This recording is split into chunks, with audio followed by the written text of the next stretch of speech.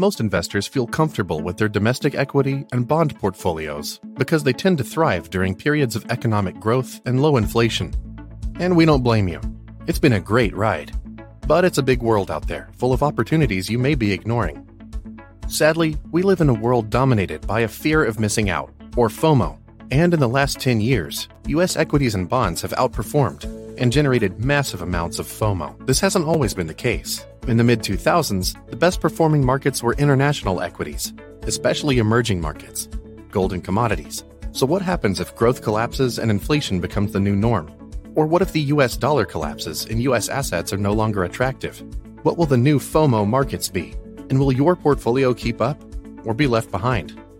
Enter Rational ReSolve Adaptive Asset Allocation Fund, ticker RDMIX, a strategy that is designed to thrive across different markets and economic regimes. Unlike most traditional strategies that keep allocation static and let volatility happen, adaptive asset allocation applies a proprietary systematic process designed to dynamically transition toward thriving asset classes and eliminate those that are not, all the while aiming for consistent volatility and stable returns.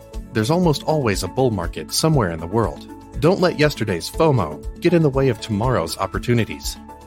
Instead, let adaptive asset allocation help you fill in your domestic portfolio gaps. To learn more, visit rationalmf.com and check out the Rational ReSolve Adaptive Asset Allocation Fund.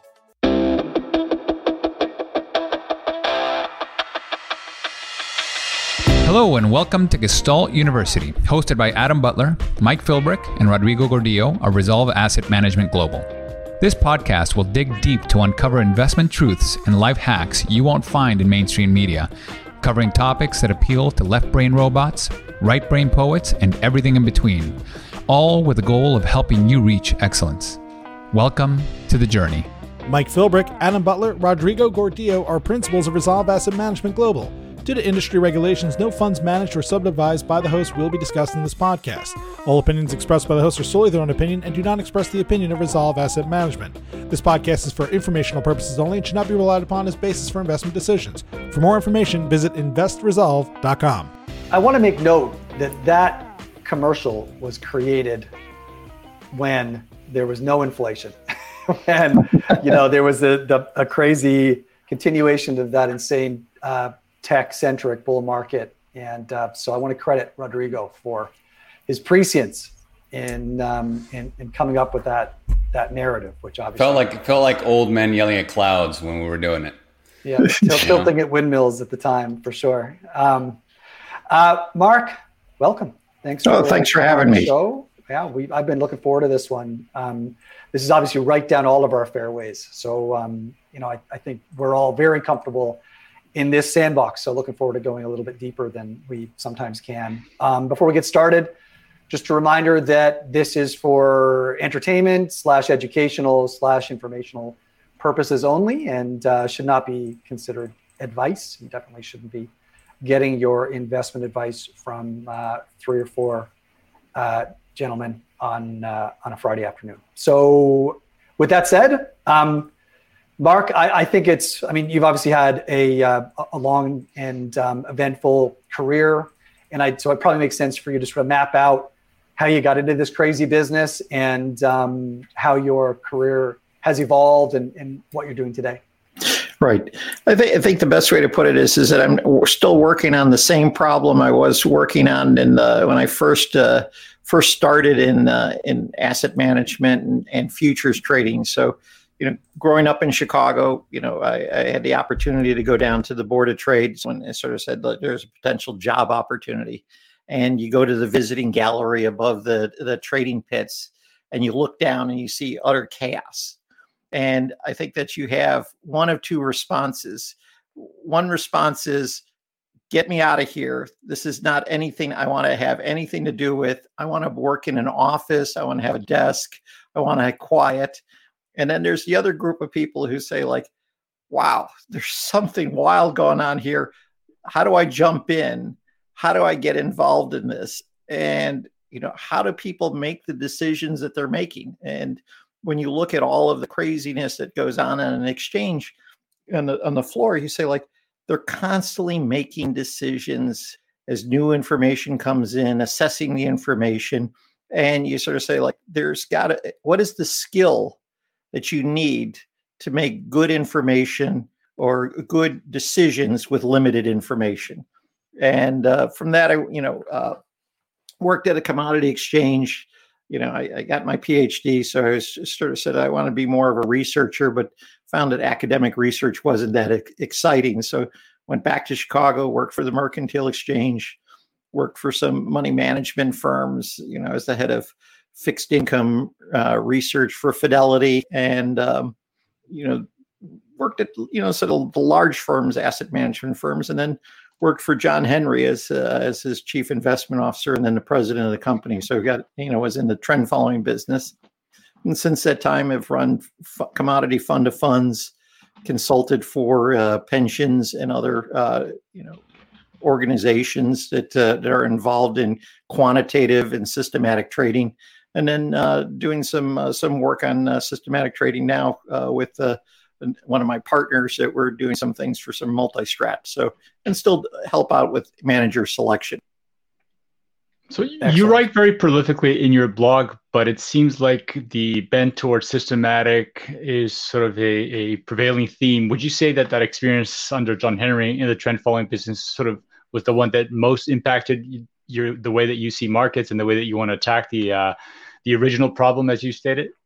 Well, it a lot has to do with what you think your comparative advantage and skill is. And, some people are very good at discretionary trading and very good at making those decisions on their feet. And I found that I was a person who needed to be very disciplined and structured in my decision. Now, I didn't start out as a trend follower. I didn't sort of plan to be a trend follower. I probably sort of said, I came about it as this works for me. This works as a way that I think to be able to condense information and extract signals. But working for a large money management firm, if you said that you're a trend follower and you work for a large asset management company, that's looked as somewhat askance. Everyone says well, you're just looking at prices. This is in the late 80s and early 90s. People were still sort of efficient market people, and behavioral finance was still relatively new. So then when I worked with John Henry, I think he was unabashedly a trend follower. He said, this is the only way to do things. And, it was almost like, well, here's someone who really sort of believes this.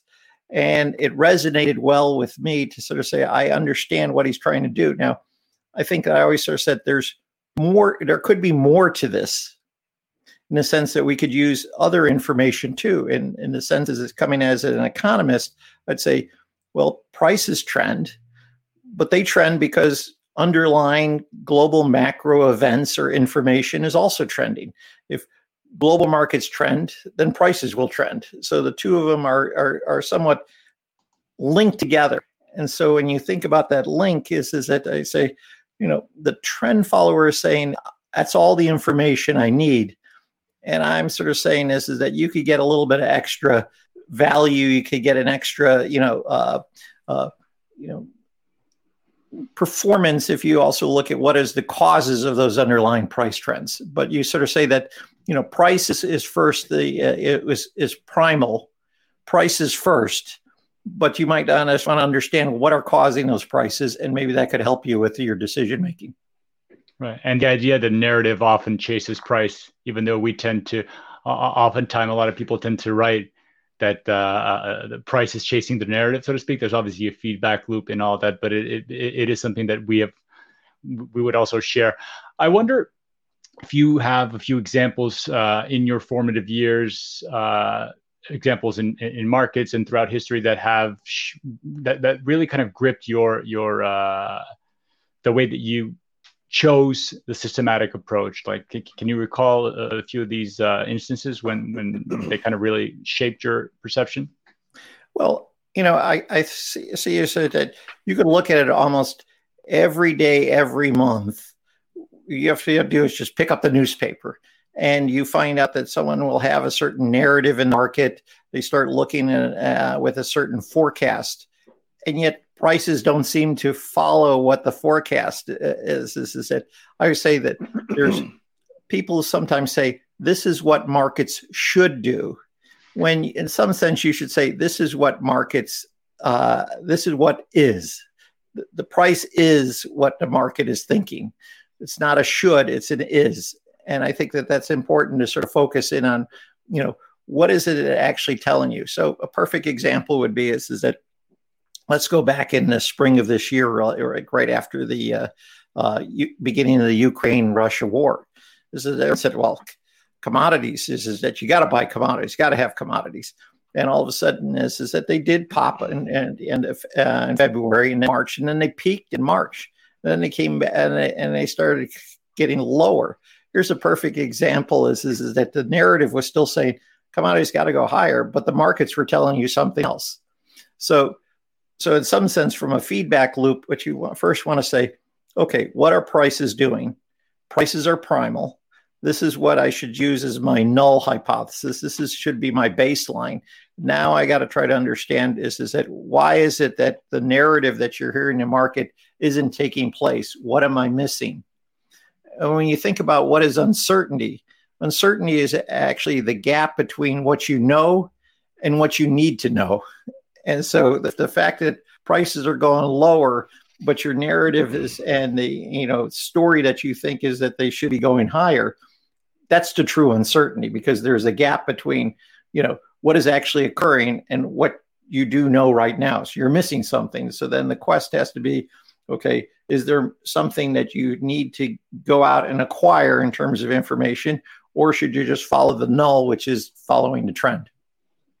Yeah, I think what you're invoking there in a strange way is almost, and I sort of came to the same kind of conclusion a few years ago, invoking the efficient market hypothesis, where trend following is almost like an expression of the efficient market hypothesis at the first derivative, right? Like if price is set at the margin, price of a commodity is set at the margin, right? So we think about all securities as tradable commodities.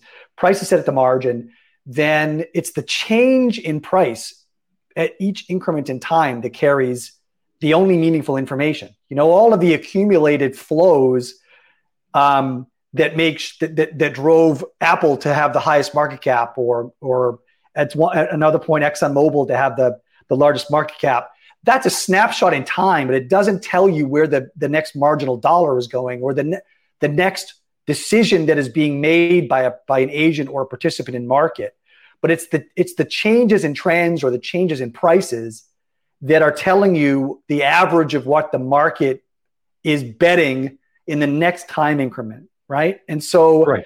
I think there's a lot to be said for trend as really almost being, the next most humble way to approach markets. You're acknowledging that the average participant that is currently placing bets that average is probably your best indication about where price is going next, right? And right. You're following the wisdom of crowds, but at a first derivative level, as opposed to at an aggregates level, like is typically envisioned for EMH. Right. There's an analogy with the corporate strategy. So everyone talks about I want to be a first mover. And when you think about a researcher sort of tries to be a first mover, he wants to be ahead of everybody else. What you find out is that in corporate strategy, sometimes being a first mover actually is not very profitable. You could actually be too early. You could get run over. And a trend follower is trying to be a good close follower. So you want to draft behind the first mover. And the story that often comes in is that we had some investors, they come in and say, well, you guys trade corn and soybeans. I said, what makes you think that you have an advantage? And I'd sort of I don't. I said Cargill, or a large grain company, has a lot more information I do, and that's okay. They're the first mover. I just have to be a close follower. And if I'm a close follower and I'm a good signal extractor, then I'm going to do a good job. So I want to draft behind them and all the information that they have. I just want to be a good signal extractor. I don't have to be a first mover. And the secret, of course, is in the diversity, right? You've got all of these specialists, like take Cargill, a specialist in a handful of agricultural markets. You've got, different metals traders who are experts in metals markets. You've got equity investors that are experts at fundamental investing or a wide variety of different takes on equities. So you've got all of these different fundamental specialists, and you're not going to necessarily outperform the best fundamental specialists in any of the markets that those fundamental specialists are specializing in. One of the big secrets of trend following is if you can kind of get half of or extract half of the information that those specialists are imbuing on the market by virtue of needing to express their views by impacting prices, but you can do that across all of the markets and not really have to be a specialist in any of them. That's the real juice, right? It's not about being a specialist. It's about being the ultimate generalist and being willing to listen to the herd of specialists in each of those individual markets without needing to understand the underlying fundamentals. Surprisingly, markets or market specialists are tremendously myopic. So, in a sense, is that the fixed income guys, which are generally the glass is always half empty. They have one set of views, and the equity guys who are always glass is half full have a different view, and it even carries over to like the story I tell when I was at Fidelity and fixed income. Well, we'd have companies that would come in to tell us about what's going on in the company. CFO would come in and we talk to the fixed income guys. They'd say like, our rating is really important, and we're going to pay down debt, and we're going to make sure our leverage is controlled. Then they'd go over to the equity guys, and they would say like, well, you got to pump up those earnings. They go like, yes, we're going to increase leverage. We don't care about the ratings. Is it all we care about is that pumping up those earnings. So we would send like, okay, I want to take my junior analyst. I want you to go to the equity meeting and tell me what they say in that meeting. Then come back, and then we'll talk to them when they come back to see us in the fixed income side. So there is a lot of myopia. And so the great value of diversification is not so much not just diversification, for providing a reduction in volatility, but diversification because there's myopia in how people look at markets. So, sometimes even when you see the news comes in, the fixed income market will discount that information differently than the equity market. And that causes markets to be out of line. And sometimes the trends or the cross correlations are such that you could take advantage of that. So speaking of, or going back to the idea of narrative, right? So far we've kind of created our own narrative about trend following. Right? It's the idea that, you're identifying price movement and kind of hopping on the narrative train in order to benefit from hopefully a positive P&L. And oftentimes I find trend followers or momentum managers taking a very simple story to retail investors and even institutional investors, which is, we're gonna make money. We can make money anywhere. We're gonna find the trend and we either go long or find a trend down where we're gonna go short. So Bob's your uncle. It's an easy thing to do. But the reality now, that's the narrative, right? But the reality is that doesn't always work, right? The trend following works over time, but not all the time. And we can go through long periods of non-trends, right? So how would you define trend to somebody that's new? Would you define it in that way, or how is it that you position it? That's a good starting point, but I think the important point you have is twofold. One is that there are a number of different narratives. Narrative is truly important. I know we're going to talk a little bit about management selection, and I think that the whole process of providing a good narrative to investors is critical for any allocation or for investors to invest in a fund. If they don't get the narrative, it doesn't matter what math you use. And I think there's also more than one narrative that can apply to a certain strategy. But generally, I think that the we'll call trend following CTAs have never really done a great job of providing an effective narrative for investors. They've tried, they've had different narratives at different points in time, but it's never been enough to sort of get large institutional investors to embrace trend following as a core strategy.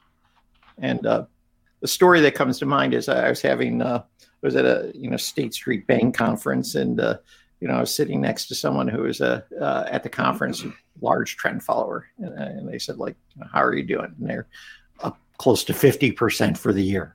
And then they said, like, I said, well, how's the asset flows coming in? So we got a lot of flows. And I said, like, okay, where are you getting the flows from? He said, it's almost all retail.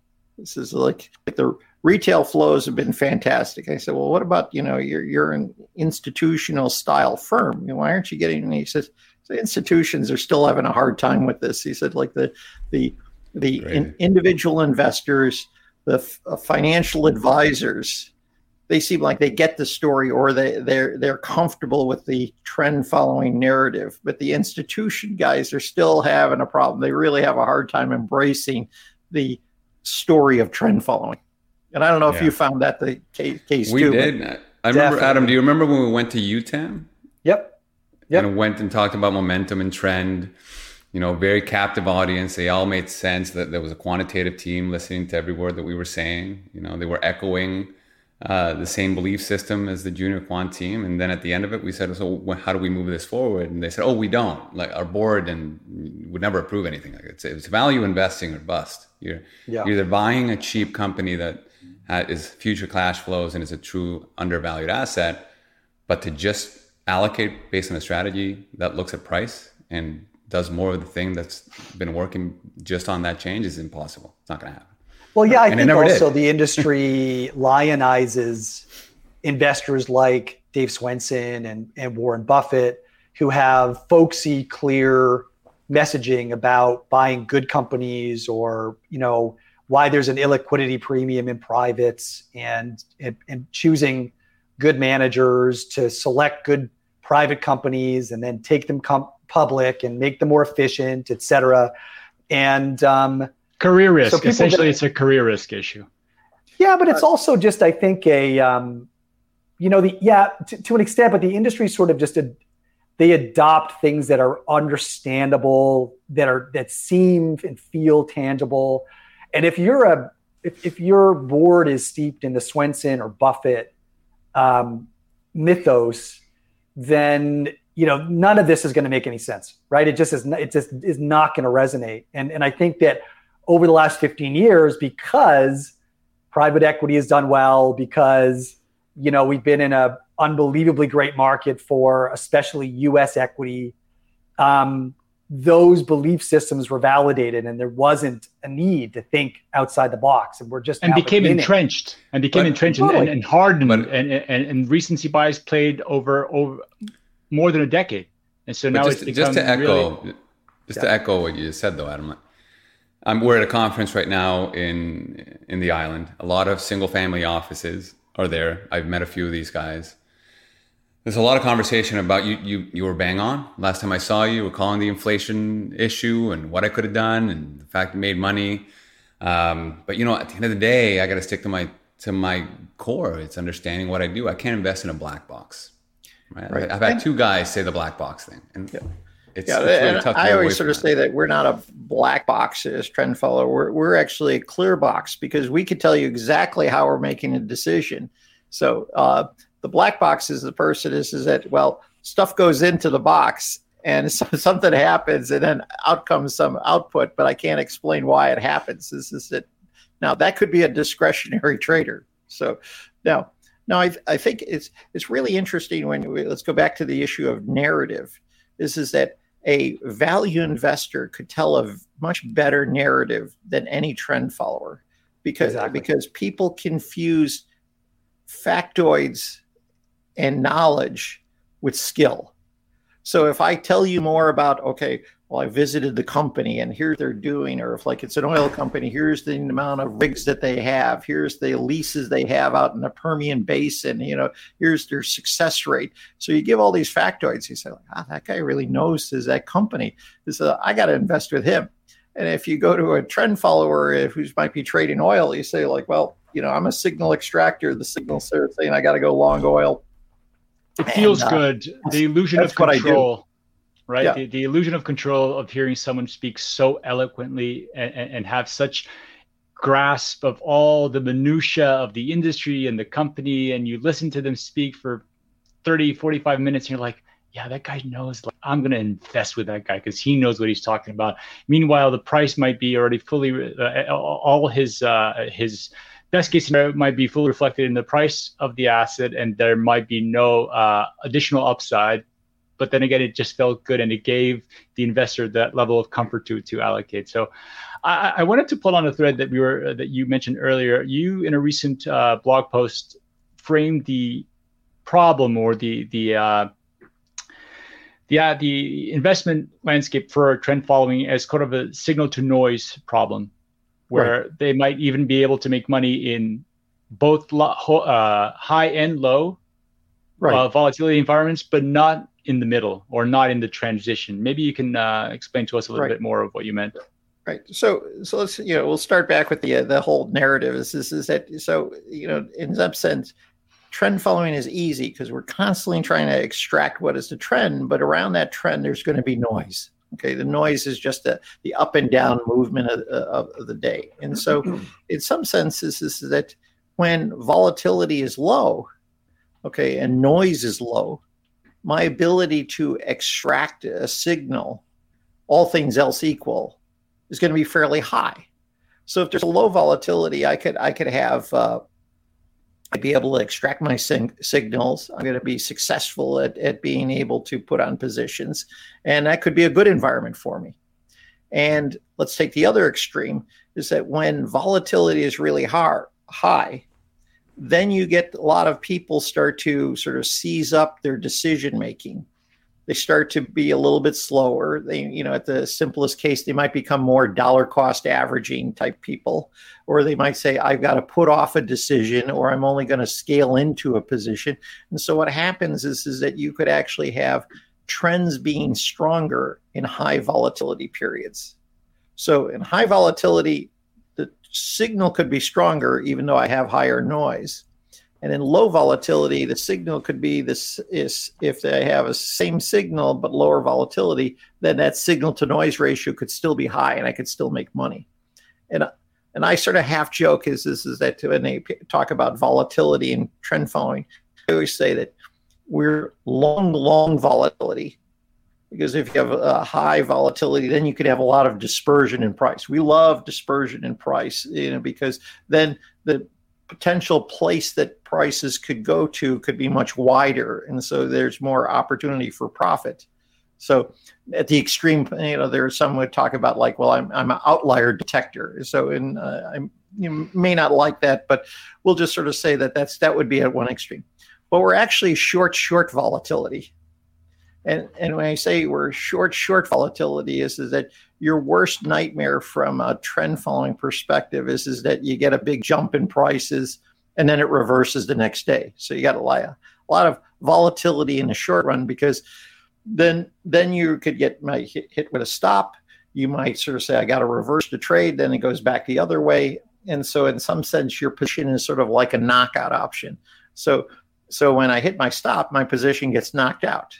So if I buy a call option, I could go, the price could decline, but as long as I have, I pay out my premium, and I'll just wait for the expiration. But with a stop loss and a trend position, it's almost like a knockout. So you actually, your high short-term volatility is your enemy, but wide long-term volatility is your friend. So and I think that some of the data sort of suggests that. Now, at the same time, what you find out is that then the changes in volatility are always the problematic, because you're in some senses that you're changing the distribution of what you're looking at, and that's where you could sort of like get a false signal. So that those rapid changes in volatility can also be problematic.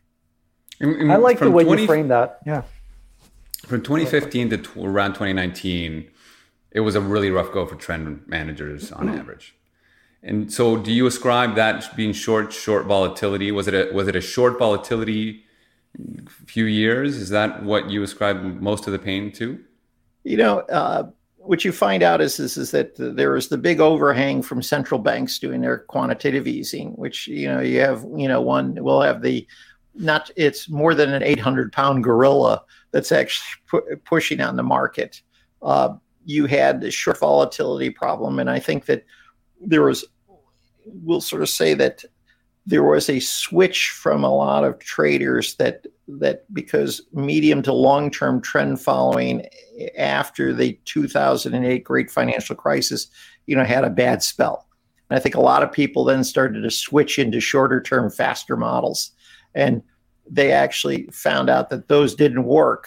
And now we're finding back in we'll say the 2018 to the present, people have gone back to more longer term trend following, and the longer term trend is actually allows you to sort of sort of move through those short volatility spikes. So I think that there was a movement to shorter term trend following at the wrong time, and that exacerbated a lot of poor performance in that. But did longer term trend followers do okay? Pardon me? Did long-term trend followers do okay? They didn't do, let's say the short-term got really bad. Long-term didn't do as well, didn't do well either. So it was a relative difference, but it was just a bad period of time. Yeah, I mean, look, central banks were explicitly in the market suppressing large moves, right? How do trend followers make money? There are large moves that persist through time and typically go longer and or for longer in time than most market participants expected. Right. And you start looking at all of the different like categories. If everybody's doing similar, quantitative easing and following similar monetary policy, then it's hard to trade currencies. So all of a sudden that takes out, one leg of the stool. All of a sudden you had a long-term down cycle in commodities. And I think that generally you find is that in commodities, when prices are falling, there's more chop, there's more volatility on the downside rather than the upside. So that took out stool number 2. Stool number 3 is that, you couldn't trade sort of short-term rates because they were all close to zero and they weren't moving at all. You find that the long-term rates, you had the overhang from central banks. So that was stool number 3. And what you look at, some people say, well, let's try to trade individual stocks.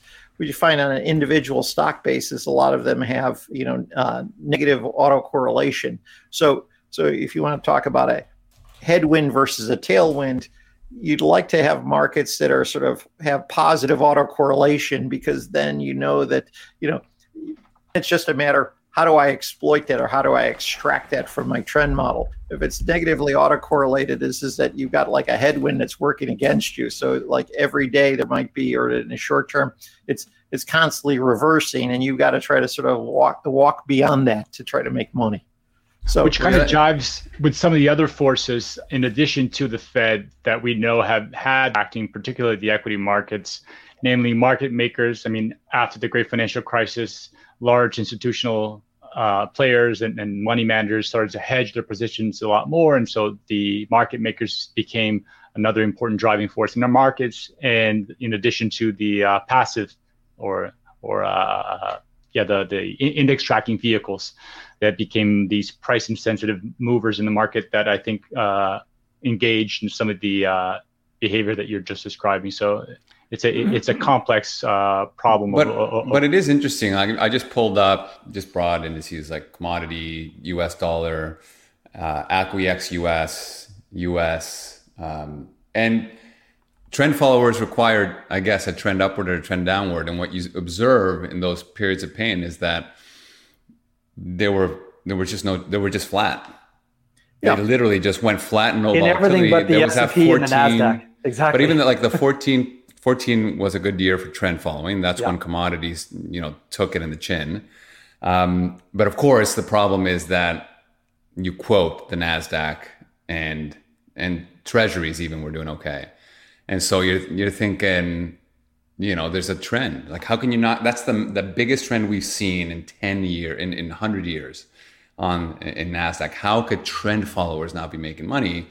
It goes back to the pain of being diversified in every which way you cut it, whether you're diversified globally as a long only investor or whether you're a diversified trend following manager, right? It's a tough go when you go flat for decades. It's almost like trend following needs to be matched up with some sort of options trading strategy to capture, some sort of spread trading. And there's the sort of, I call it the dirty secret of trend following is that everyone talks about diversification. I want to have a lot of markets because I need diversification. Now you make most money trend following when a lot of stuff starts getting correlated and then everything starts trending together. Is that because if you have everything uncorrelated, then you might make money in half the markets, you lose in half the markets, and you net out to something that might be slightly positive or zero. Is that you say, like, I want, there are a lot of trends to occur. I want them to be correlated. And I want to trade those different markets because they may not all move at the same time. But you say, like, wait, inflation goes up. This is a godsend, because then you say that now we got a whole bunch of markets going up at the same time. And the other reason why I just love inflation is because, inflation causes price distortions, and price distortions causes people to believe the markets are more uncertain. And if there's more uncertainty, that puts, grit in the and the engine of decision making. So if there's more grit there, then they're going to slow down their decision making, and that's good. Inflation causes distortions. I think that then you can exploit those distortions. Well, yeah, I mean, you certainly get discordance between central banks, right? You're going to have different policies for dealing with inflation. Every country, depending on how they're affected, what they import, what they export, is going to have different issues. That affects the political angle as well as to how they handle it in contrast to anybody else. And so for the first time in many years, it's not US dollar and everything else, but it's many cross trades of those currency pairs, which also affects their fixed income markets and so on. That's where the dispersion comes in. I mean, inflation tends to break things and create that disparity, right, that definitely helps active managers. Right? Well, it's more than just policy differences when you think about it. Is that, because let's say a commodity price is going up. Is that going up because of inflation? Is it going up because there's a demand problem? Is it going up there's a supply problem? And you don't really know what is causing that. Or even if you sort of say a company that is having increase in sales, well, is it because they just raised their prices and is that what's causing it? Or is it because, they've got a lot of people that want whatever they're producing? So the perniciousness of inflation is that we use prices as signals to tell us how we should act, how we should invest, what we should buy. And if the prices are being distorted by inflation, then I can't make good decisions. And that's what's really then that's going to cause companies to be more dispersed. It's going to have commodities to be unclear what they're doing. Look right now is fixed income is that with inflation now is that you've got significant inflation, and so that you look at expectations and even 10-year or 5-year forwards is that those still pretty low. Is that there's a huge gap between what we're seeing in inflation and what they're expecting. Is that and what is the real rate of interest if you have volatile inflation? So one thing that they always talk about is that I think Paul Samuelson said is that markets or micro markets are efficient and macro markets are inefficient. And this is this kind of environment that causes inefficiencies, and that's where you want it, and that's where price information will help you exploit that. So a perfect example is that what is the fair value for a bond right now? So hard to say. So if you sort of say, well, what's the fair value of Ford? You could say, well, I look at GM, I look at Tesla, I look at others. I can say, okay, here's the relationship I should see for there. So there's a limit to how far there's that arbitrage will get out of line between auto companies. But on the macro side, is that, what's the value of the dollar? What's the value of a 10-year bond? That comparing apples to oranges to value, then prices become a really good indicator of what you should be doing. Following prices may be more rational than trying to figure out what is the fair value for the 10-year. Now, Mark, do you think it's inflation that creates these dislocations, or is it the rate of change of inflation, and possibly it'll be similar as the rate of change of disinflation comes our way eventually? Like, what is it? Is one side different than the other, or are they kind of both two sides of the same story? Well, so there's two parts. There's the level and the dispersion of inflation, and so when you see that inflation is higher, then the dispersion, or we'll call it the volatility of inflation, gets much greater.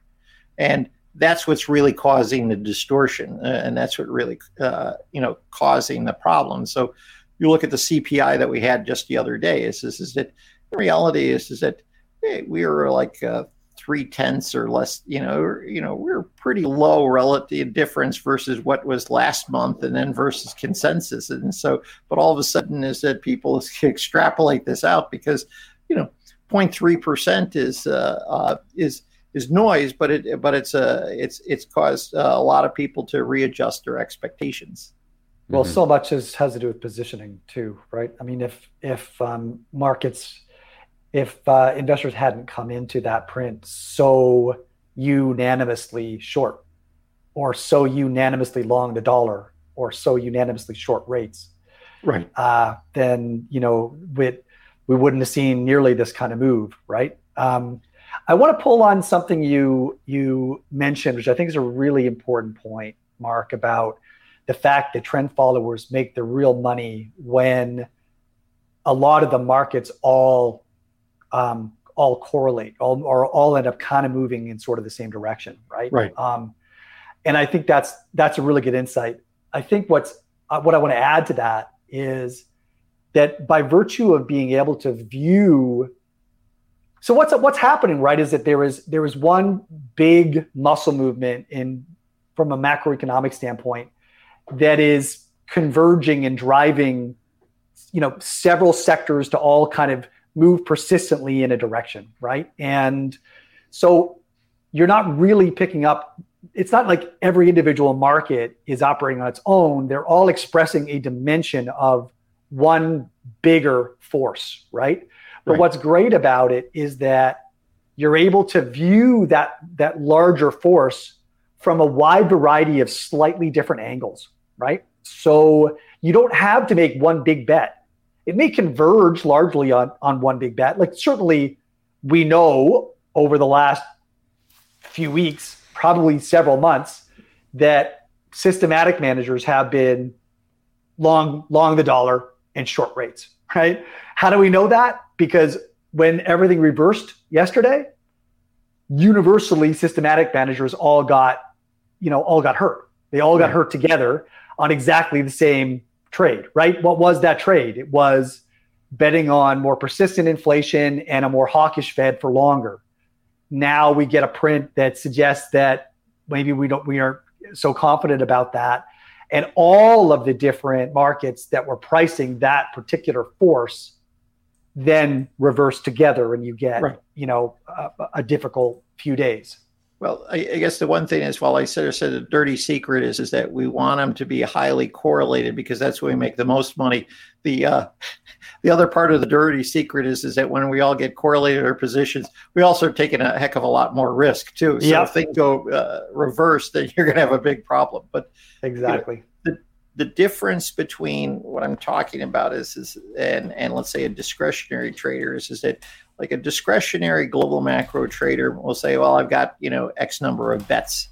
But usually what happens, they're one bet expressed in a number of different markets. So, and a trend follower would say, I'm not going to come up with one specific bet, but my model may give signals all similar. So I organically turn into a single bet. Exactly. But it's not because I have the view. The markets are organically telling me that there's something going on that's similar across markets that would cause me to be positioned in the same way. Yeah, it's an emergent phenomenon. To your earlier point, you were talking about how different markets will discount news in different ways and over different timeframes. Back in February and March, well, I think particularly in February of 2020, we started to see several markets rolling over quite aggressively, particularly copper and some other metals in the run-up to the COVID crash.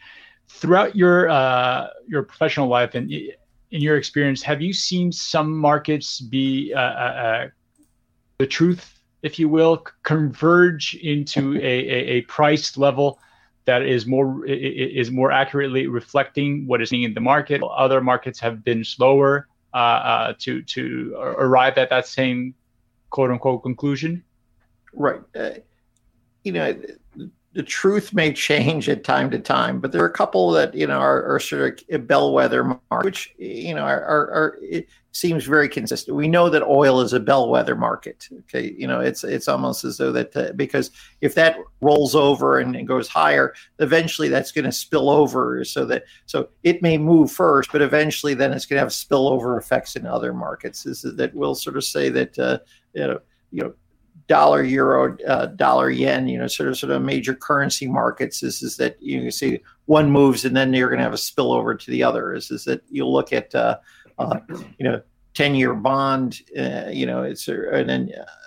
and then you could sort of look at the large equity indices. Is that so you have some bellwether, and then in some sense a lot of people say, well, I'm going to make more money as a trend follower by trading more markets and then trading the less liquid markets. Is that usually what happens is that they might actually trend more because there's less liquidity and there's less traders involved, but they're usually still sort of correlated to one of the bellwether. So if gold starts moving, you're going to start to get some of the other, precious metals moving along, and some of the trends the signal may be stronger. It may last longer. Crude oil moves, and then you might see products start moving along with it. So and they might last longer. So that's where you get the opportunity. I want to acknowledge Michael Harris asked a question in the comments about volatility scaling, and this is a perennial topic of discussion in the trend channel. So maybe Mark, I don't know if you have any specific thoughts on that. Right, and this is we'll sort of say that those are battles that were fought. I think we'll say when I was at a major trend follower, where we'd say like, how do we handle volatility? How do we target volatility? And so on some senses is that you sort of say like, well, volatility is going to affect your signal to noise ratio, right? So that on one hand, you have to think about how do you include volatility, or how do you use that as an input in this we'll call it the signal extraction. So that's the return side. Then there's also the volatility. You say like, well, how do I want to scale, certain markets? Is that natural gas is going to be more volatile than another market, so you can't sort of say I'm going to put the same dollar amount. So that's a second that makes a big difference. And then you'd say like, well, what is the range of volatility that I want to have in my fund overall, in the portfolio? And I think the one thing I get really nervous about is that people who sort of say, well, I want to target the volatility at the portfolio level, because then that means is that if you don't have a lot of positions on, that means you're going to have to scale those up more to sort of hit your target for your portfolio. When in some sense I like to sort of see more volatility in the portfolio itself. So if there are less opportunities, you shrink the size of the portfolio, you shrink the risk, the volatility goes down. And then sometimes if there are a lot of opportunities, you allow the volatility of the portfolio to go much higher. So you allow for more, volatility at the program level based on the set of opportunities you have. Yeah. So you get conviction weighted exposures in the market rather than just assuming that you always have the same edge right? Like your exposure in the market should reflect the edge that you have in trading today on all of the different markets that you're trading. We shouldn't just always be assuming we have the same edge, right? So we're looking at some model, recently with one of my a friend. We were working on this, and we said, well, okay, since we want to have it, is that it's going to be a scaled factor, and so the signals have a scale, and then we could rank order all of the positions, and then but if the scale sort of gets close to zero, we could say like, well, technically we could have a situation we have no positions on, so because we're just not getting anything that we think that has a appropriate return to risk, and he said like, well, can we live with a situation that we might go all to cash? And we said, like, yeah, we like that. That might be the best option for this portfolio. And in that sense, is that well, how does that from a volatility sense? This is that some clients would sort of say, like, well, I can't believe you take that volatility over some range to sort of like a really low number. And we said, like, that should be fine, but we just want to also have the ability that, if we're seeing a lot of opportunities, we want to sort of ramp it up. Like your worst scenario is that you have good trends in place, you're making money with those trends, and then someone says, well, because we want to put a cap on volatility, we're going to start peeling off our positions, we're going to peel off our risk. And so we're going to reduce our ability to make money when we have the greatest opportunity for profit. Now, you might say that, because volatility on an individual market gets so high that my signal to noise is now low, therefore I should off risk. That's fine. The question is that if, let's say, the portfolio is making money and you got a lot of positions on and markets are getting more volatile, but you have quote unquote good volatility as opposed to bad volatility, you want to sort of keep that good volatility on. Yeah. So specifically, I think Michael was referring to, so you're setting a risk budget for a trade on the entry of the trade. And I'm sort of describing it more of a traditional kind of trend strategy, like a breakout strategy or something.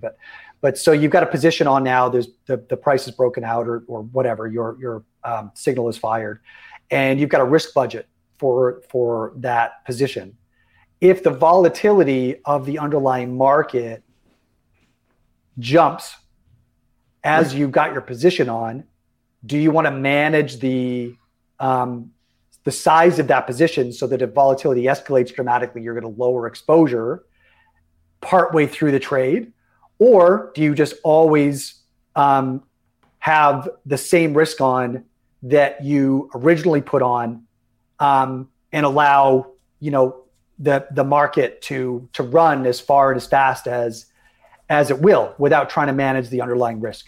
Right. I'm going to be half pregnant on this thing. So in some senses is that you always want to look at what's your into risk ratio. So what I always go back to this, principles of, signal to noise. So in some sense, if my, return to risk for that particular trade is really high, even though the volatility is going higher, but my opportunity set is really strong, then, I might, hold on to that. Now, there might be a final cap on how much, max risk I'll take in any one position. So that might be constrained. But if, let's say, I just have a jump in volatility, but I'm sort of saying I got a really good signal, I might sort of stick with that. But, if let's say that I'm just have, when you think about it, is that if I'm looking at just a linear extrapolation of a trend and I get a spike in volatility, my signal to noise ratio has gone down. So by definition, it may become a less attractive trade. And so I might be taking some of that off. Interesting. Yeah. And so I just want to pull on that a little bit, Mark, because you're now, you hinted at this idea of expectation, right? And I think this idea of having an expected return or an expected Sharpe ratio for a trade is generally anathema to the sort of classic trend followers, right? And then this might be a really good segue to get into something that we talked prior to the show about the idea of ideologues versus pragmatists, right? I may be connecting the wrong dots there, but I do definitely want to get there. But how do you think about that? Because I mean, we run it as quants rather than as trend followers, and we explicitly have expected returns for each of the trades. All of our models have an expectancy. We sum all the models, that has an expectancy, but that is anathema to, I think, how the original kind of classic trend mechanics works, right? Where it's like, there's a signal, I'm on. Right. In some sense, the classic trend follower would say is that all I'm looking at is what is the price doing relative to some measure of trend, and as long as it's above it, I'm going to do it.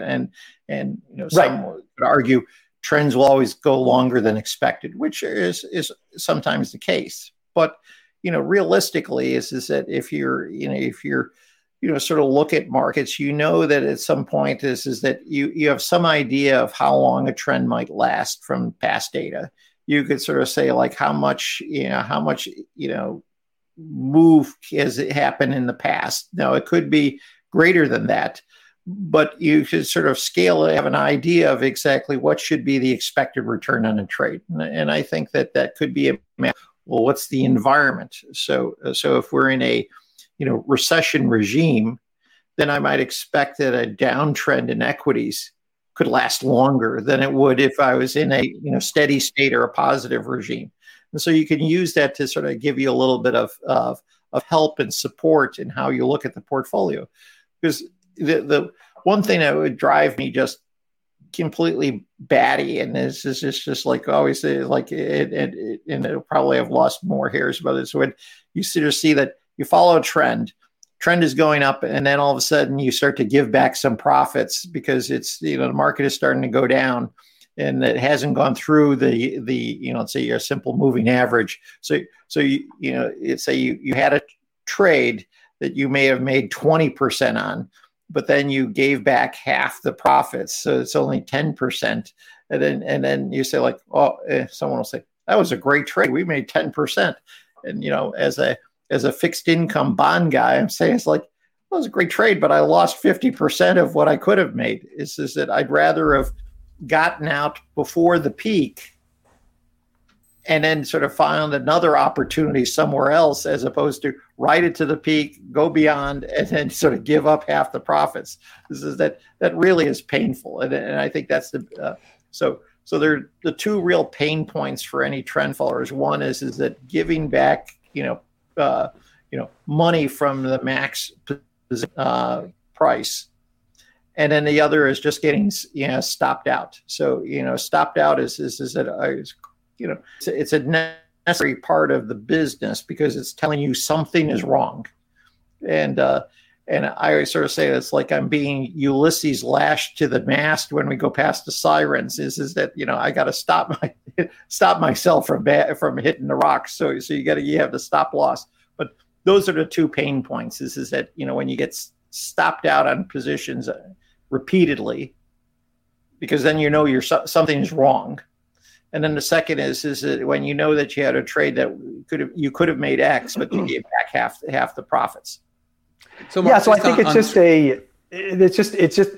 it's a completely different view. Like I think if we had, some of the old school turtle traders on having this conversation, that their hair would be on fire, right? Because absolutely, right? Yeah. So, but we view it in a very similar light, right? That there's context, history can inform what you should expect based on the nature of price movement over a wide variety of different look back horizons, a wide variety of different types of moving average windows, et cetera, and conditioned on other stuff like the shape or a slope of the term structure, seasonality effect, et cetera, right? So I agree, but I just want to acknowledge that there will be trend followers listening to this who are, punching their screen. and that's okay. In fact, you want to have a variety of trend followers. So the agreed. So the question that always comes in is that, well, the trend followers, they're a herd, they're rolling over markets in some commodity markets is that they all trade at the exact same time. I think the important point to sort of say that from a manager selection point of view, and then just from saying is that when you hear the word trend followers, they're not all the same. Everybody has a slightly different nuance in how they want to exploit opportunities and what they do. And you have to understand and appreciate those differences. So classic, and we'll talk about the ideologues. So like that. Yes, please. The ideologue will sort of say, like, this is the way I do it. If I'm a turtle trader, or if this is the way I've been doing it, this is where I've always done it. You never change your models. And anybody who doesn't do it this way, it's sort of like, they don't know what they're talking about. And we'll probably sort of say that the U.S. trend followers have generally been more following into the ideologue camp. And it's a lot has to do with they started early, at a given time in history. And so they made a tremendous amount of money, following that system. And so I think that it's like, well, it's important to be a purist. Okay. I would sort of say that I sort of half joke. The other approach is the pragmatist, or the of Europe. And so the European is probably much more of a pragmatic from a political and a number of issues. And so we'll say that the London CTA mafia is probably much more, sort of agnostic, or they're more pragmatic relative to the U.S. ideologues. So now, what you found is that that when trend following is done very, very well, those pragmatists have underperformed. The ideologues have won. So during certain periods of time, the ideologues have just gathered a tremendous amount of money, and the pragmatists have sort of had a smoother return, but they missed out on those big trend explosive periods. So I don't have all the numbers in front of me of, let's say, our we'll call it I call it the London trend mafia, or CTA mafia, but then you look at them versus some of the more ideologue managers, pure trend followers, is that you could see the gap between their return to risk ratio and what their performance has been this year versus maybe other periods of time where they may not have done as poorly as the ideal done.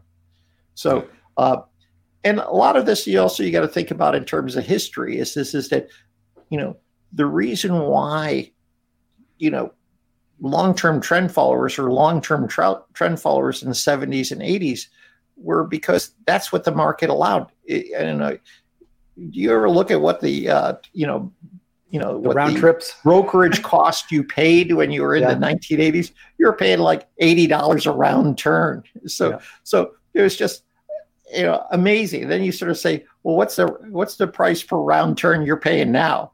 This is right. You're probably you can trade a lot more now than you could then, right? Yeah. And let me put this straight. You have to keep it simple. The fees you pay to the exchange and then to the CFTC are probably more than what you actually pay to the broker. So as now an interesting part is that because markets became electronic, costs came down, bid offer spreads were tighter, brokerage costs were lower. Then all of a sudden people got on the faster trend following bandwagon because you said, like, well, why not? It's cheaper to trade. So I could trade faster and more. And so, and the long-term guys are like, well, I got an advantage here, but but this is where my bread and butter is long-term. And so, but then the guys who started later in the 90s or 2000, they were faster guys, traders, for a simple reason is that for them, the environment was cheaper to go fast. Right. Yeah. So how has your trading evolved then?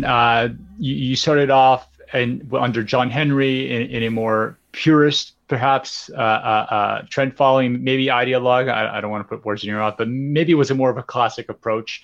And then you arrived at, your current state, moment in your career where you're toying with these different ideas, these different approaches. I wonder, within the trend following, do you have a preferred style? Is it breakouts? Is it moving averages? Do you think some of them lend themselves better to some markets versus others?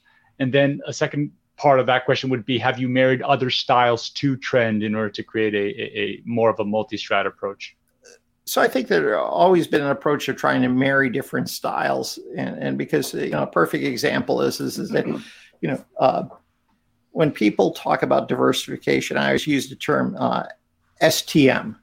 You want to look at style, timing, and markets as your three dimensions for diversification. So you want to have market diversification. So you trade a lot of different asset classes. It doesn't have to be the number of markets, but the number of classes, the number that is uncorrelated across. So you cover that.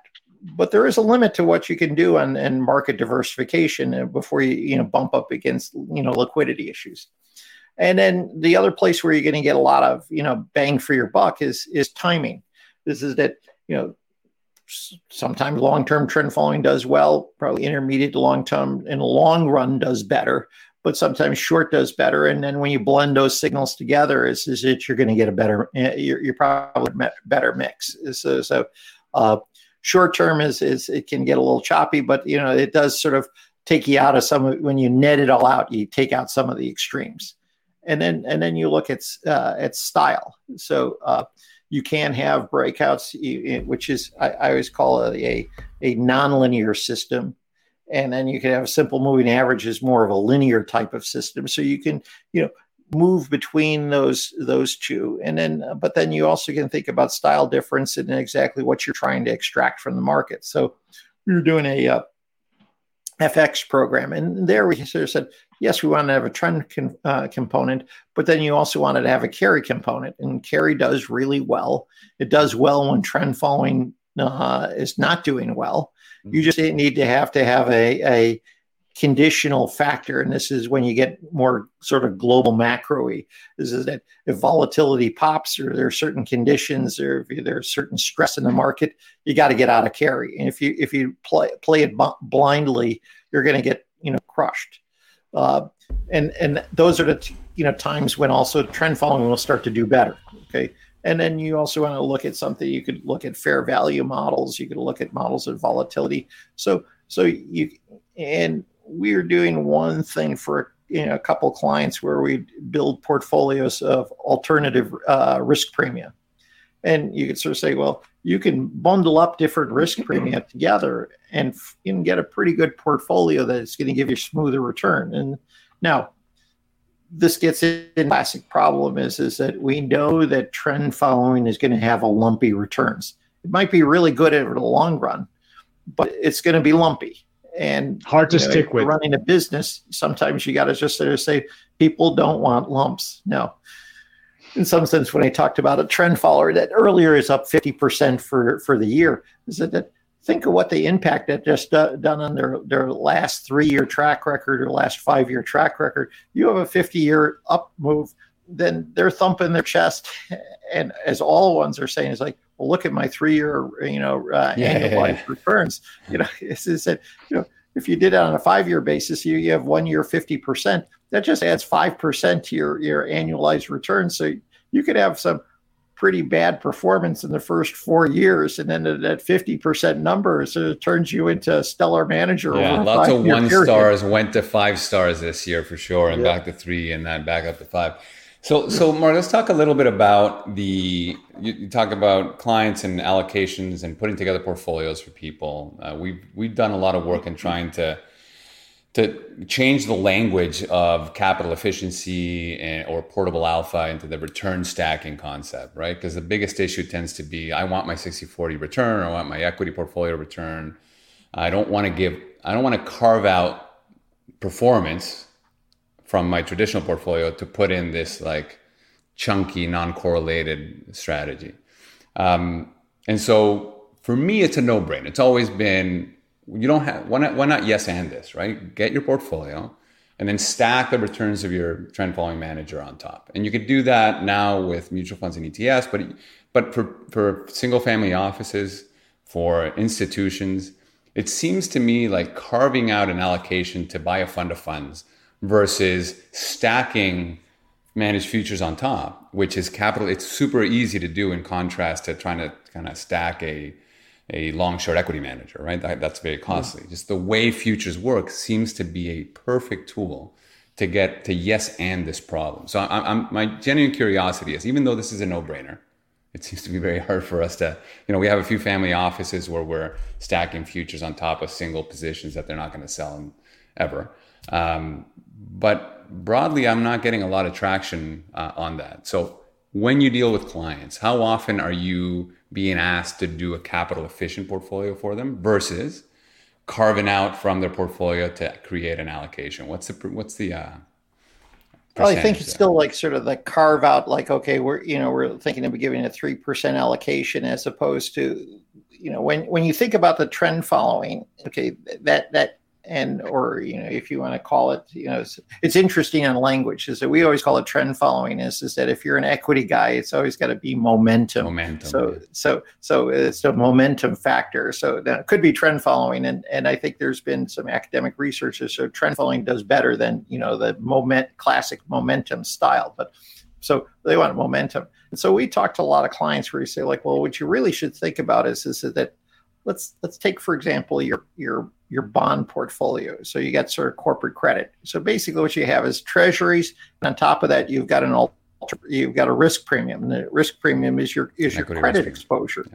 So why don't we take the following is that let's get rid of some of corporate bond exposure, because that may be a bad time in a cycle.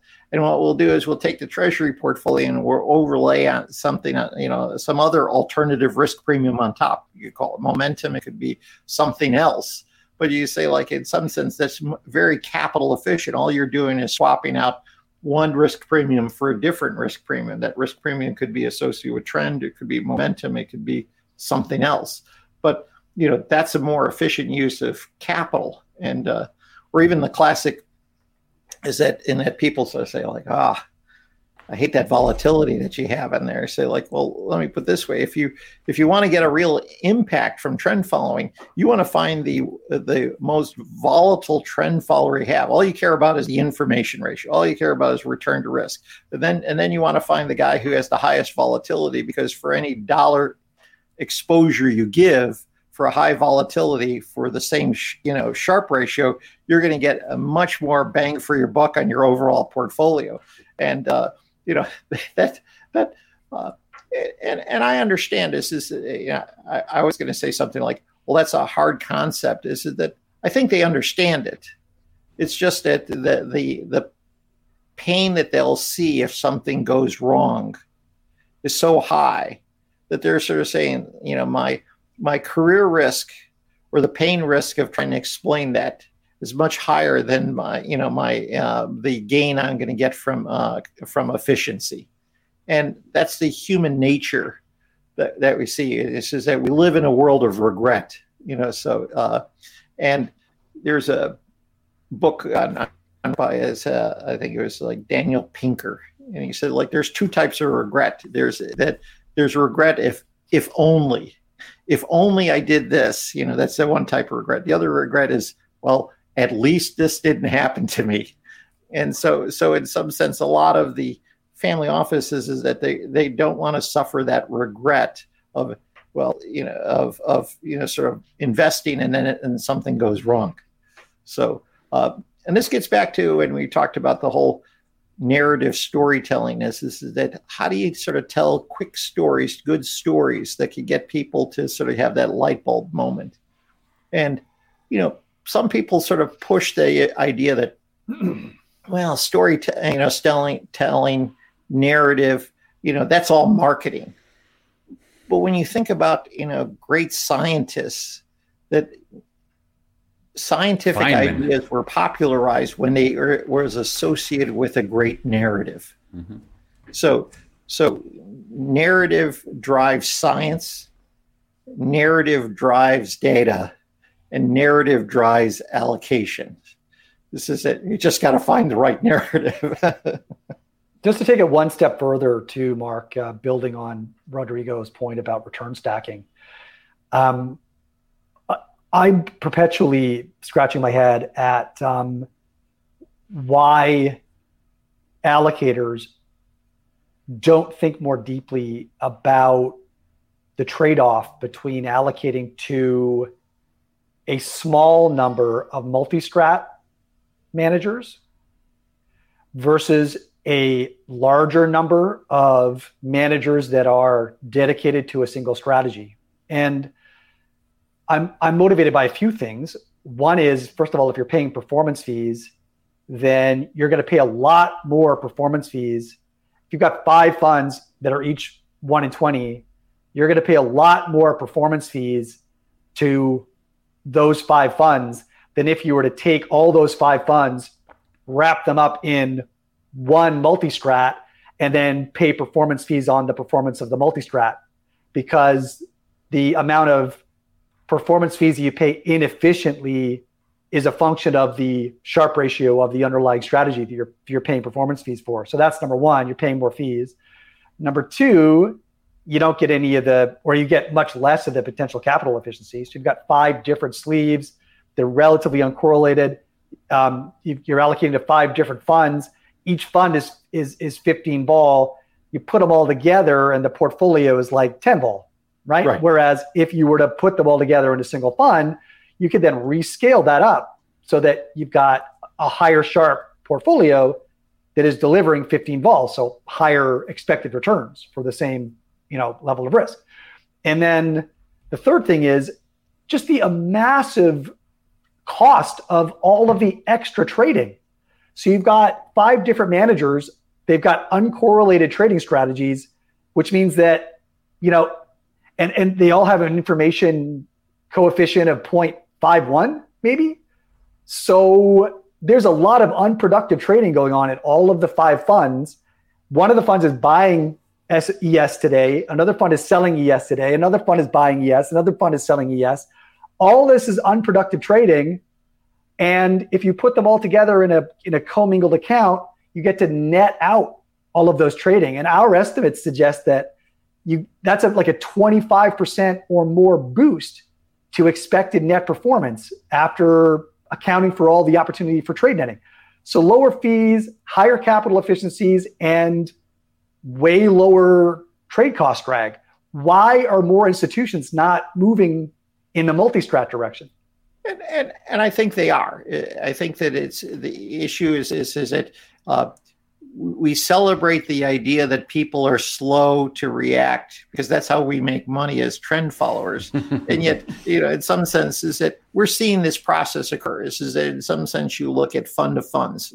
Fund of funds, was everybody wanted to invest in fund of funds, and then they sort of say like that really isn't a solution. And so there have been a movement to, multi-strat. Multi-strat is a great way to be able to sort of break out all the cost, the high cost structure of a fund of funds, and some of the biggest ones are closed. And so in some senses is that there's got to be another set of managers to do that multi-strat business. And then in some sense, when I was talking about alt risk premiums, is that you could be able to build a swap portfolio of alternative risk premium swaps. And you could be able to do all that, in that same structure. You could create a multi-strat or a fund of funds in a box. So, okay, but even in that, if you've got 5 different strategies, let's say you're buying 5 strategies from a bank, right? But you're buying them through swaps. Someone's trading that portfolio. You got someone's trading the carry swap portfolio. They're trading the trend swap portfolio. And so you're still not getting any of that trade netting. Right. And so you have to rebalance across the swaps contracts as well. Yeah. There are different. So you get the extra term to be able to point to here's my performance and such. So there's advantages that way. Is that sure. You still have that there is sort of like I say there's some trading on the back end either because of the swap dealers doing the trading or. And then you could sort of say you don't get any expertise because you're buying an index, as opposed to if you do a multi-strat. Is that in some sense you can learn, you can have a feedback loop, and you can actually then be able to improve the models. Is that the problem with the alt risk premiums is that you're buying a certain index representation of a risk premium. And so now if you feel as though that there's no longer a fair representation of the strategy, you just got to unload it and go on to the next thing. Yes. If you have a multi-strat, you could sort of say is that, and something is not going well, or there's a change in market structure, I can learn from that and be able to improve. So you can innovate. So you can have innovation in a way, in a multi-strat. This is it. Now, you have to be able, and this becomes an important part of manager selection. So I was doing this survey with Kaya on manager selection and due diligence. And so the number one issue is that the two things that are most important for a lot of investors is risk management, is sort of expect. And number two is that in terms of, sort of is research, and I think that in some sense implicitly they're saying this is that, am I investing with a manager who can adapt and learn and be curious of the environment around him, so they can become better over time? Or they make a mistake, they could say, well, I made that mistake once, I'm not going to do it a second time. So I think that curiosity research is an important component of being a good manager. And then you sort of say, and I'm willing, if people can show me that you're good at that, they're willing to pay for that. They're willing, and part of it is then being able to say, well, from a research perspective, can you, or are you willing to share your research so that you engage as a relationship with the client? And I think that some managers do that very well, and some of them do it very poorly. Some quant managers have been, so we'll sort of say the type that they're very guarded about what they do and how they do it. And so, I've gotten to the point is that, so I use the analogy of chefs and cookbooks, and I've been using it for a while. So if you've heard it before, stop me. But you go to a bookstore. So you go in the bookstore and you say, I'm going to go down to the cooking session. And you go see all these chefs have all these cookbooks, like you go to the best barbecue or they get the best how to do this French souffle. You go in there, you take the book, you look at it. They say, okay, here's all the ingredients you need. Okay, here's all the steps you got to go through to do this. Here's all the pictures of what I'm going to do. And then I'm going to give you a description. First you do this, then you do this, and here's what it's going to look like. And so you take it, so like, I got to buy this book. I'm going to be able to do a nice souffle when I get home. And what happens when you get home and you try to replicate that recipe? What happens? What do you think happens? Yeah, it doesn't work out. I mean, we've had lots of these types of examples where, we wrote this adaptive asset allocation paper back in 2011. We've had at least a handful of managers come up to us, or ex-managers come up to us and say, we read this paper, we replicated it, we ran this in our own strategy, we made a couple of tweaks, inevitably, right? We made a couple of tweaks to make it our own, and they fell flat, right? It just, they didn't have the fundamental understanding that went into, why the decisions that were made. So I generally, I can agree with that to a point. I do think that there is reason to believe that if you share all your secrets, then you're going to give your competitors a much easier time to eventually catch up to you, right? Like there's a lot of really smart, highly incentivized, highly motivated people in this space, and risk premia are probably not going away, but there is a limited amount of alpha, right? So to the extent that you believe that there's alpha in your process, whether there's alpha in your model creation, your back testing framework, your innovation pipeline, how you approach the problem. I don't know. There's institutional alpha too, the way the workflows within your company. There's a variety of different sources of potential alpha, right? But that alpha is definitionally scarce. Right. And now, So I will sort of say that, one, I think that there's a happy medium. So there's sometimes, even when you go to the recipes, this is that they'll give you some pictures, but they don't sort of say like, okay, here's how you have to knead the dough a certain way to get it just right. But so you got to hold back some stuff. But I think that one thing that the term I like, and I think AQR uses it, is that there's craftsman alpha.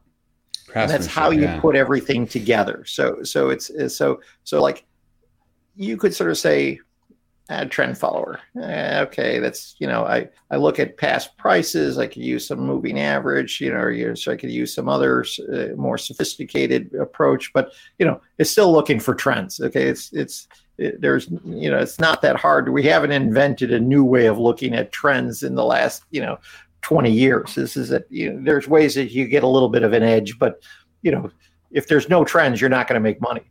But what really separates a lot of the managers is what is called the craftsman alpha of how do you take that trend, a single model for a single asset, and how do you bundle that together into a portfolio? What's the sizing? What's the way in which you determine what's going to be the maximum position? How do you manage the risk? How do you sort of set up stop losses? And so when you sort of say that if I'm looking at a manager, or if I was doing a due diligence, I'd sort of say like, okay, you're probably not going to tell me how what's the driver for how you we'll call it the signal extraction. But what I'm really interested is all that craftsman alpha. How do you get that? And I've seen so many times where I've got like an okay model, but if you have the right craftsman alpha, if you know how to bundle it together in a portfolio, you're not going to take the ugly duckling and make it win a beauty pageant, but you could take someone who's not, you could take a good model and you could turn it into a much better model if you do the craftsman alpha correctly. And your souffle can actually arrive at the right consistency, right? That's essentially exactly. And I always say another way to put it is that we as systematic managers, as trend followers, have to sort of say like, I'm actually running a factory. Okay, my inputs are price. It could be other stuff. So I got inputs coming into the and my return. Okay, and my quality control is my risk. So in some senses, so I got to think about what's going on in the shop, what's the production line, how do I make sure I got quality control of my data? How do I get quality control of what I'm doing? How do I got to make sure that everything is, all my bolts are put on properly, and it's all the little details of running a factory. And funny enough, there's no glamour in running a factory. Is that we're on the shop floor and we're we got a production line. So we're not thinking. Funny enough, our image lunches with companies. Funny enough, our image in our deck of the alpha process is a factory line. Okay, so you got the little smokestacks. A little smokestack. You got the funnel that comes in, what you exclude, what you include, how do you optimize? Yeah, it's pretty. It really is. The whole process, that craftsmanship alpha, that. And I don't know whether that resonates well with clients. I guess from a client perspective, I would sort of say that, I would really feel good about the fact that, okay, these guys really think of themselves as engineers who are running a factory, because then I could sort of say if it's a good factory, then it should lead to repeatable success. And if somebody said like, well, I'm a big thinker, but I don't sort of get into all the nuances and all the deep details, then I would get a little bit more nervous. Not to mention minimizing key man risk and all that, right? With that type of machinery. The process is the star, not an individual. And and you're buying, and you say like, well, what are you paying a management fee for? Well, you got to run the factory. So, and you say like, and the quality of what's coming out of the factory, that's what you're paying the incentive fee for. So speaking of that, what are your thoughts on replication ETFs? Have you put any thought into that? Where do you think that ends up? What is it? The thing that scares you is that there are more ETFs now in individual stocks that we've got trading. So the whole issue is that it's at some level, some of the ETF business is turned into a marketing business as opposed to a solution business. So in some sense, if I wanted to trade a basket very efficiently in a form, then ETF is a great way to trade a basket from a retail perspective.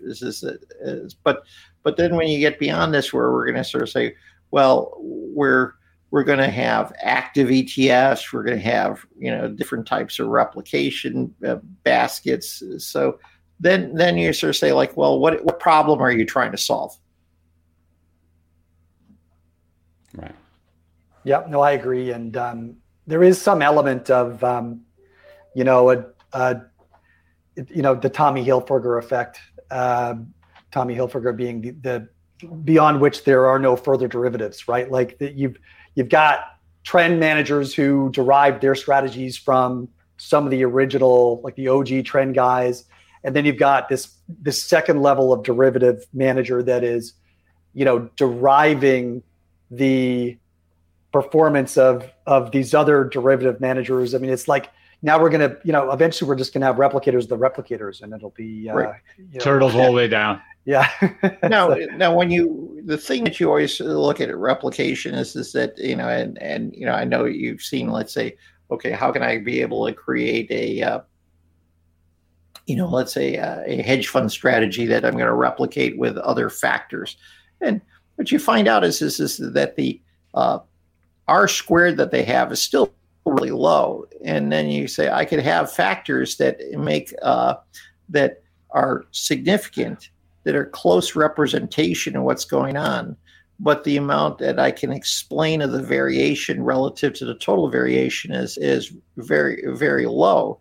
And you say, like, well, the amount that's unexplained, is that where all of the creativity and skill lies? Right. So you can sort of say that you've got all the major factors that might be associated with that strategy, but by the definition, if you're looking at sort of replicating using some linear regression, you're still going to have a tremendous amount of the variation that's unexplained. And is that unexplained portion the skill portion? So, and they say, like, well, okay, that really doesn't help you that much if, let's say, all the skill portion is not what you can explain. They say, like, I don't know if that does you much. And the volatility that is part of that unexplained portion of the replication ETF might just be pure noise and could lead to problematic years, let's just say, or wonderful years, right? You can get good luck either way, good or bad. Well, overcrowding, like the overcrowding can help you on the way up, and the self-fulfilling prophecy and capital flowing in, and then all of a sudden that marginal dollar starts to seep out, and then all of a sudden the door is not wide enough for everybody to leave, and so the capitulation of the replication strategy drives an industry that was actually providing a solution to be bundled by the marketing tool, as Mark put it. Now, I will sort of say that there are a couple things, as I sort of said, like I've just indicted some replication, but when you look at, for example, private equity, is that when you think about, and no investors really talk directly, but when they come in there and you show them your returns, and you show them your risk, your return to risk profile, and then they're looking at it, they're going, and you say, like, hey, I'm doing well relative to my peer group, I'm doing well to the others, but the elephant in the room, or the shadow behind here, is that they say, like, well, I can invest in private equity. I could get double-digit returns. I get no volatility. I only have to mark to market once a year, and I'm going to lock that money up for 7 years. And they're always going to be able to sell out all those investments, and I'm going to do great.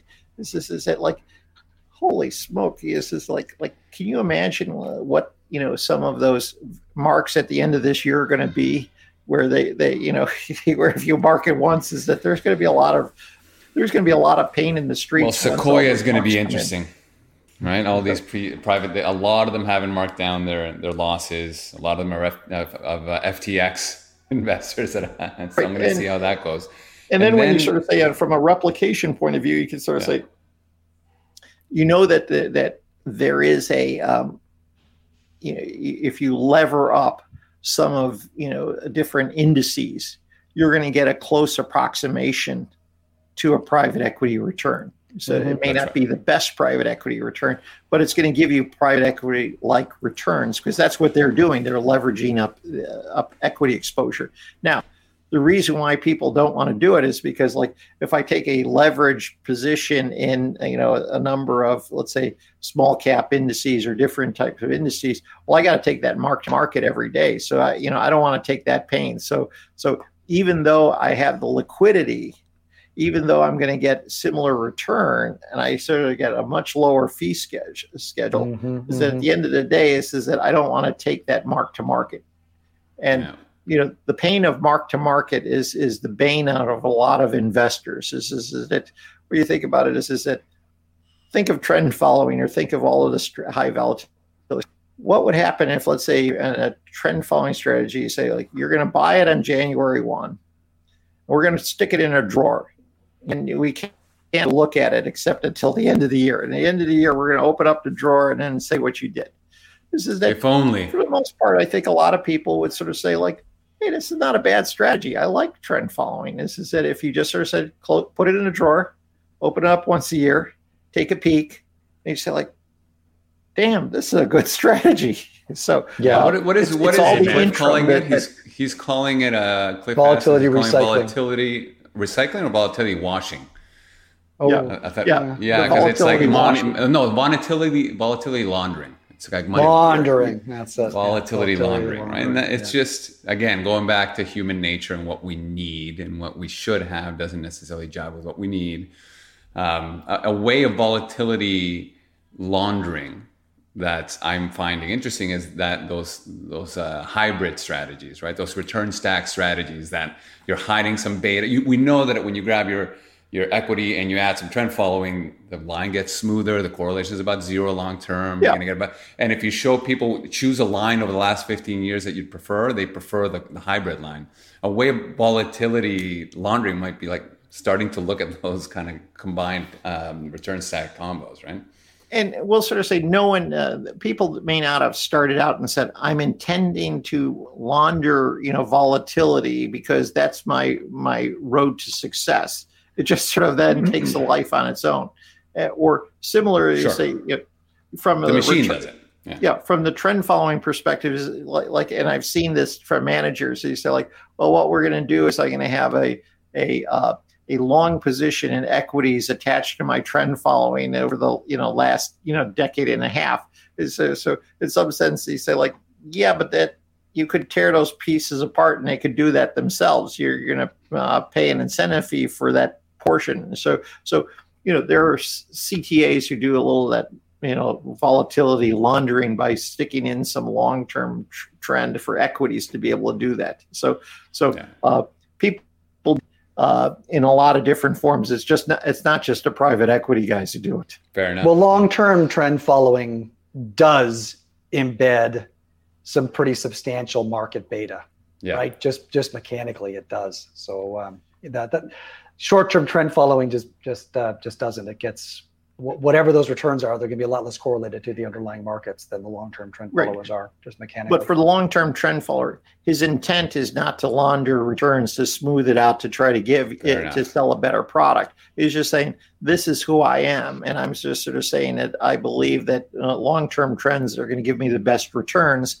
And so given that there's a long-term positive movement for equities, it means that on general you should be more long-term with those positions. So it's de facto it comes out there, but it's not an attempt to launder or to sort of smooth out the returns.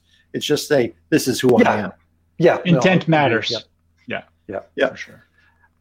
Before we let you go, Mark, and I know you've already been extremely generous, but do you have any insights that you feel are more unique to your process in terms of manager selection in the systematic space that you would want to share before we wrap this up?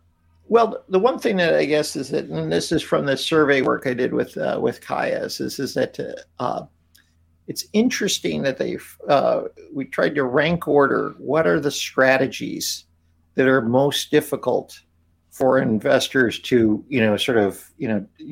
do their due diligence. What's sort of most difficult for you to figure out?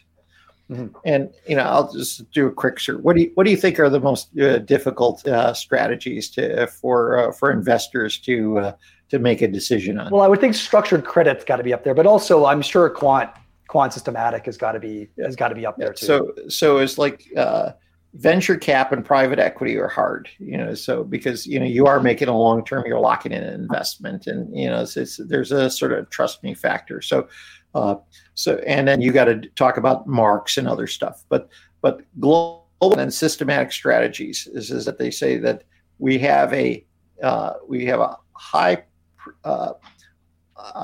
weight on quantitative analysis for picking the managers, but we still find that these are the hardest strategies to be able to understand. And then we say like, well, what is the deciding factor for picking systematic and global macro? He says it's based on qualitative judgment. It's on the qualitative side. It's not the quantitative numbers. It's qualitatively, can I be able to determine whether they can generate future performance?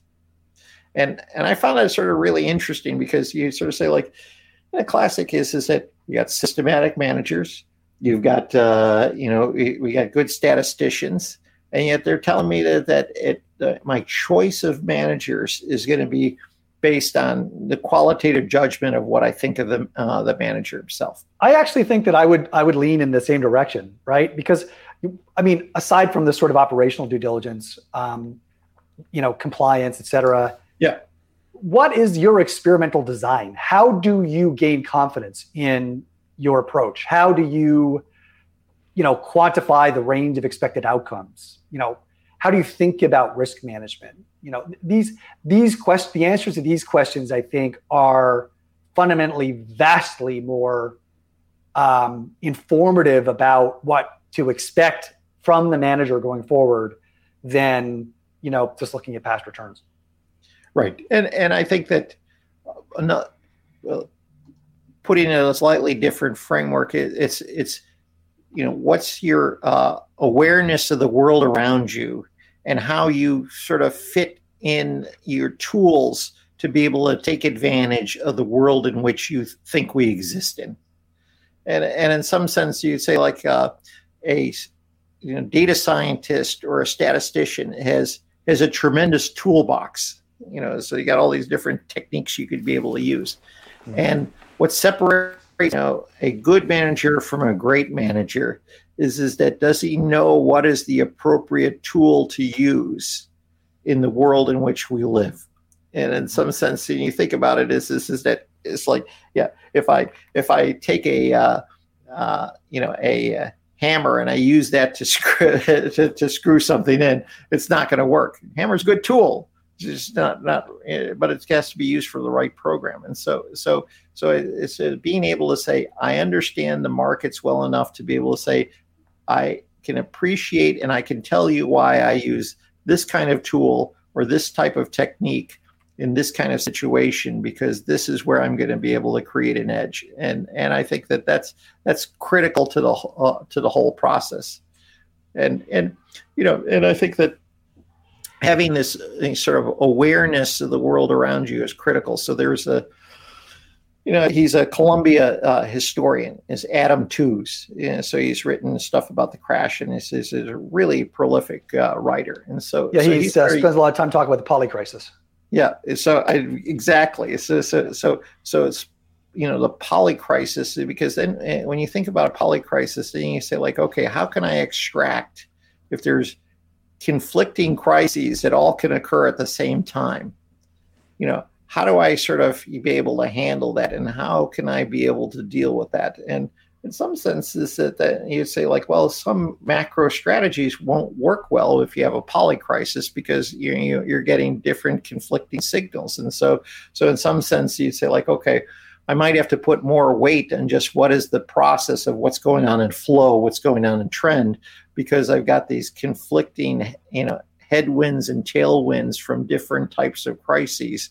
So a perfect example is that like, hey, we're fighting inflation, we're fighting a debt crisis, we're fighting an energy crisis, we have a geopolitical crisis, we've got trade issues. So all of these things are sometimes in conflict, and then sometimes using prices might be the best way to deal with that, because it's as I say, price is prime, the best way to sort of get at some of these issues.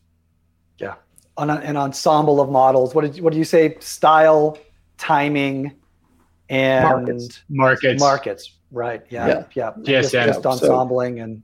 Yeah, the ensemble is probably a better word to use. So I like that framework there. Yeah, it clarifies a little bit what the important steps are, because you can have, I think, was it Chris Schindler talked about managers coming to him and saying, look how uncorrelated I am. And he's like, yeah, that's because you don't trade these 20 markets.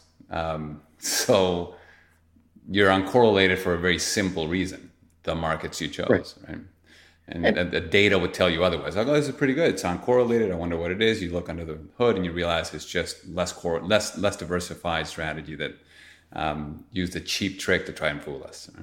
Right. And I think that this whole idea of style, timing, and markets, it's a nice simple way. And when you think about, again, storytelling and narrative, you say, like, you want them to, when you walk away, you want them to remember something. And we always have to joke is that sometimes you're not always seeing the chief investment officer. You might see an analyst as opposed to the committee or the chief. And that analyst then has to convert what you've been telling. And you've been telling them a great story. You're giving them all the details. And he has to, and there's a good chance that he walks into the elevator with his boss. They're on the 20th floor. And he has to explain, and he goes, "Who'd you see?" And he said, "Well, I saw these guys from ReSolve." And he said, "Well, what are they all about?" What do they do? Yeah. And if he can't explain it by the time he gets to the to the lobby of the building, you're done. It's almost like he'll be like, "Well, never mind. I'll tell you." Yeah, never mind. So if you could sort of say, "Hey, look, they're it's complicated. They're systematic. They're disciplined. They follow. They have different styles, different timing. They have different markets, and they follow trends. And here's what they're going to do in an uncorrelated way when there's a crisis." You say, like, "Okay, I got it. Let's send me the report." So that's what you got to get to. It's the quality of the narrative that the analyst can produce. Right. If the analyst can actually frame it properly and produce the right kind of narrative, back to your earlier point, then the story is as sound as and the CIO can get behind it. Right. And I probably say, like, Richard, it's one of those things that almost I said, like, I talk to the analyst and he sort of likes it. I say, like, well, look, tell you what, I'll write you a 1-pager. So just in case you forgot anything, and then I'll send it to you. And a lot of times they'll just say, like, I love that, because, like, I want to get it right. I got to condense all of what you told me in 1 page. And so there's the pitch book, which, everybody's got to have a pitch book, but no one reads. But then they need to convert that into a, like a 1-pager. That's what we do. Okay, that's exactly what we do. And this is what we got to show the investment committee. And because they're not going to show them a 20-page pitch book.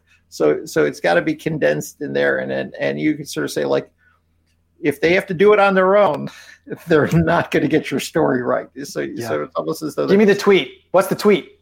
Yeah. Eventually it'll be like or unlike. Yeah. And so you got to do that for them. Yeah.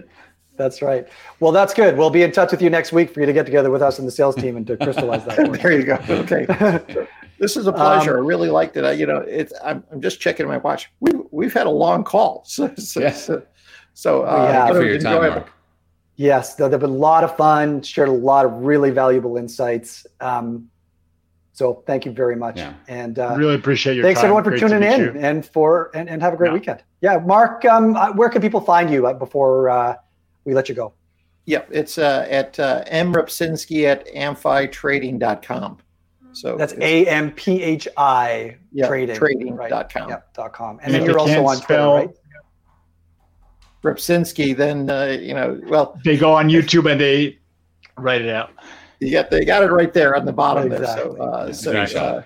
But love to be able to talk with you. And one of these days I'm going to get up to Canada soon. So we're going to have to get together. So when you're not, hanging out in the Caymans or whatever. That sounds great. You're welcome to come down there all too. the time. That's right. I'm in Toronto, so come anytime, Mark. Sounds good. All right. Thanks. Have a great Friday. Thanks to everyone who participated and with good questions and comments. And we'll see you next week. Okay. Good talking to you. Thanks. Thank you for listening to the Gestalt University podcast. You will find all the information we highlighted in this episode by visiting investresolve.com/podcasts. We also encourage you to engage with us on Twitter by searching the handle @InvestResolve. If you're enjoying the series, please take the time to share us with your friends through email or social media. And if you really learned something new and believe that this podcast would be helpful to others, we would be incredibly grateful if you could leave us a review on iTunes. Thanks again, and see you next time.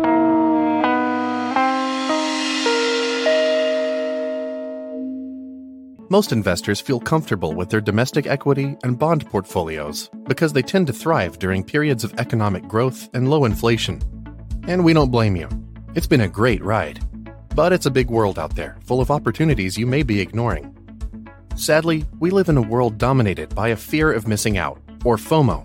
And in the last 10 years, U.S. equities and bonds have outperformed and generated massive amounts of FOMO. This hasn't always been the case. In the mid-2000s, the best performing markets were international equities, especially emerging markets, gold and commodities. So what happens if growth collapses and inflation becomes the new norm?